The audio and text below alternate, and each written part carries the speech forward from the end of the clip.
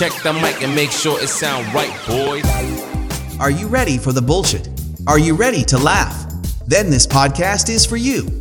Welcome to the Wolf Pussy Monologues podcast, your weekly wolf pussy therapy. Broadcasting from our studio in beautiful Los Angeles. And now, here's your host, Mags. Hey, yo, what up, what it is? How you feeling? How you living? How you being?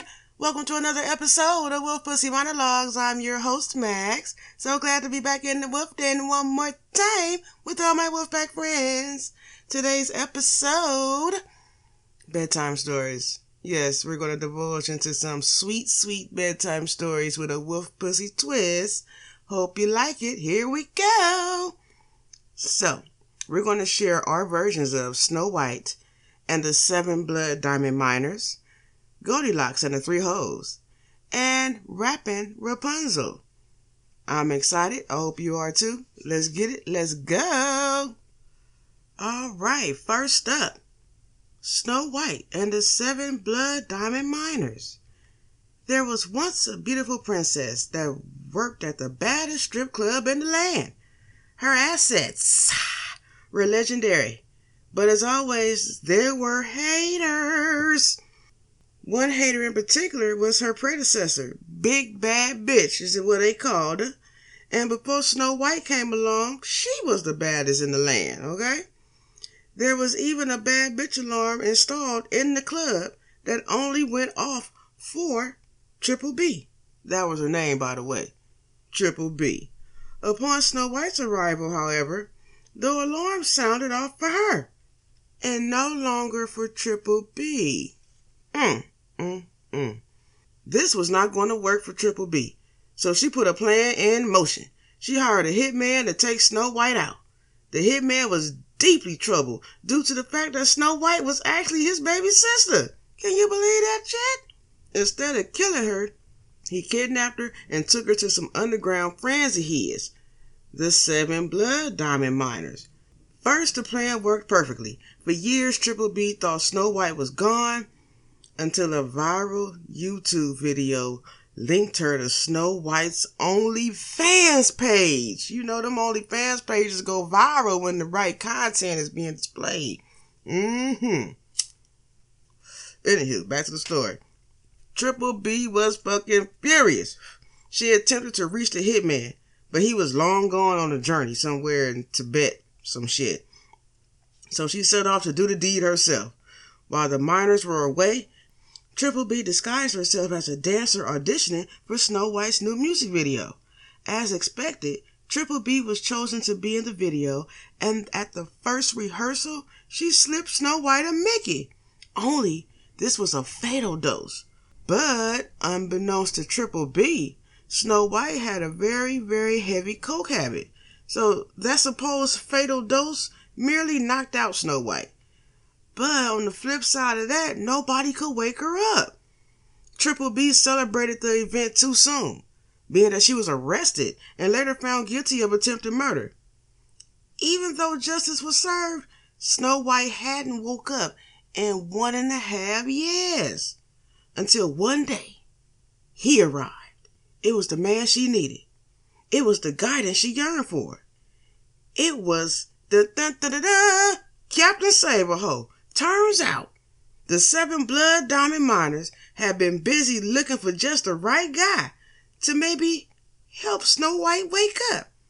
Captain Saberho showed up with candy, flowers, money, nail coupons, gift cards, all kinds of shit.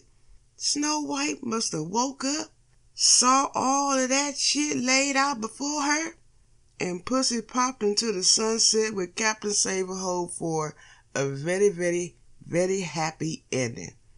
Pop, lock, and drop it. Let's take a moment of silence to marinate on our first bedtime story. Go ahead and get your water and, have a little bathroom break, if you will. Fast. But I dig it. I'm so glad Triple B got what she deserved in the end, because you don't just be hating on folks and then go around trying to kill them. That's just craziness. Jeez. It's bad enough you hating. You got to kill a motherfucker too? Or try to, anyway. Moving right along. Let's get on the next bedtime story. Goldilocks and the Three Hoes. Up next, let's go.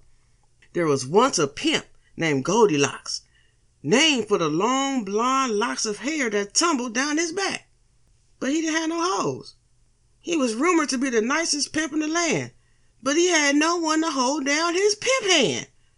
Upon leaving the swap meet one day, Goldie stumbled upon a flyer for the baddest old contest in the land.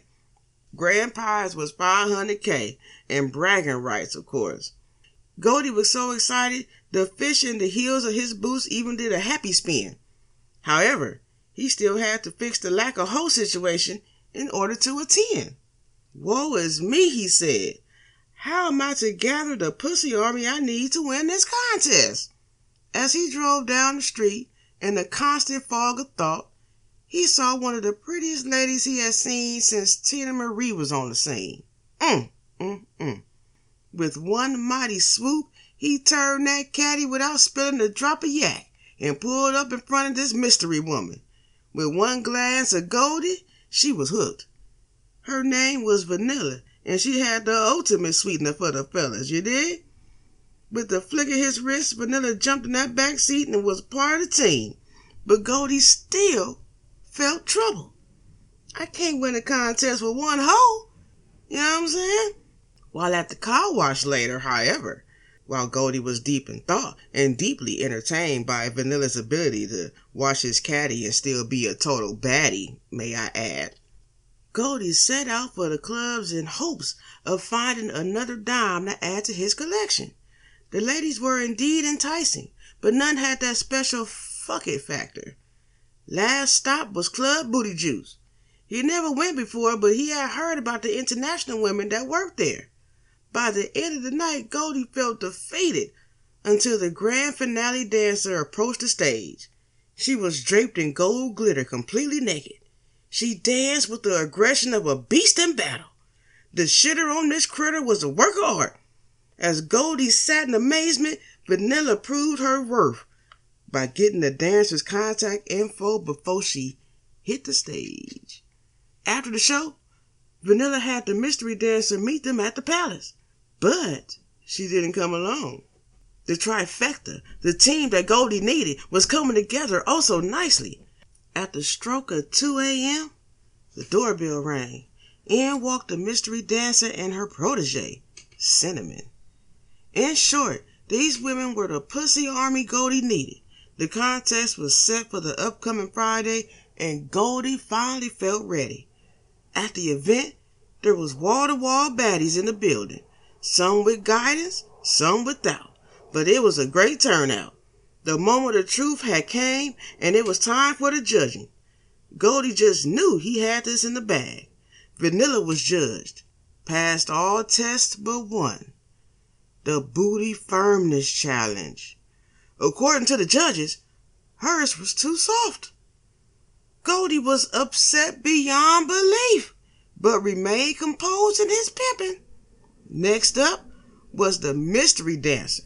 She, too, passed all tests with flying colors, except her booty was too hard and muscular, kind of like a stallion.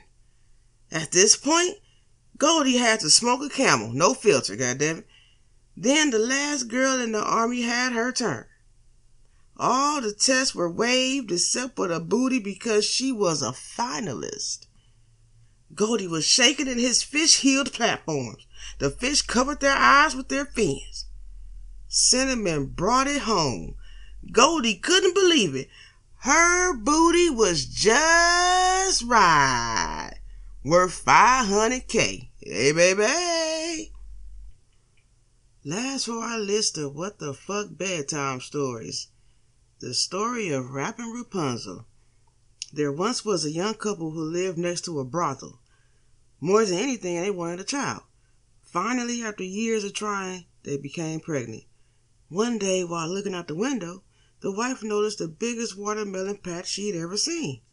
She cried to her husband that she won't eat anything else but that watermelon, and if he didn't go steal some, she would starve herself and the unborn child. Side note, this bitch was a little cray-cray. The husband pleaded with his wife to reconsider. The garden belonged to the brothel owner, who was rumored to have powers beyond human comprehension. But the wife wouldn't budge, and he was forced to accommodate her.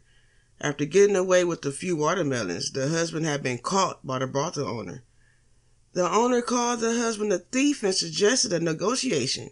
She told him that because he had stolen already, the only thing she wanted was the kid that his wife carried. Of course, he objected, but he didn't know that that particular watermelon patch was under a spell. A dick-growing spell. Soon, the wife had a baby boy, and he was named Rapunzel. Because of the fear of the brothel owner, this couple locked their son in a tall tower to keep him safe. One day, the brothel owner sent over some really strong edibles as a congratulations gift, and soon after, both parents were in a deep, coma-like sleep, and they couldn't be awakened. The brothel owner took over the care of the child, but kept him locked up because she didn't know what the hell she was doing. Time goes on, and Rapping Rapunzel grew smarter and became quite a lyricist while being locked away for years. He would write these vicious and incredible rhymes and toss them down out his window to the people below. He figured since he was locked away, at least a piece of him can get out in the world. Some of his raps reached his parents and the brothel owner, and a few of the brothel workers even took a read. It was no question that he was talented, but no one knew how to get to him. Over the years, the staircase to the top of the tower had deteriorated, so Rapping Rapunzel was literally locked away in the tower. One night, the brothel had a club night, right? It was one of the biggest events in the history of the land. The brothel owner knew she had to get Rapunzel on the mic, but how? Then it came to her. She remembered that his mom ate the watermelon from the dick-growing patch. All Rapunzel needed was motivation. The brothel owner was tickled at the next idea. She called out the BTS, Big Titty Squad. They all surrounded the tower and called up to Rapping Rapunzel. "We'll show you our tits if you're throwing out your dick. Tits for dick. Tits for dick." As he gazed at the mountain mental sight of the biggest, most beautiful tits in the land, his dick began to grow and grow. And soon, with a powerful thud, it reached all the way to the bottom. Due to this magical dick, he was able to snap off the extra long piece, and by the time he slid down, his dick came back to regular size, 10.5 inches. Rapping Rapunzel was joined by his parents and all his newfound friends as he rocked the mic into the night. Well, alright. I strongly suggest none of you niggas tell these bedtime stories to your kids, but I guess it's alright for the adults, you dig? Been an awesome blast bringing you this episode. I hope you enjoyed it. Again, I'm your host, Max. Please join us next week.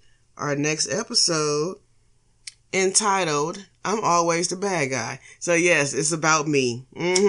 Next week is all about Max, because Max is the fucking bad guy.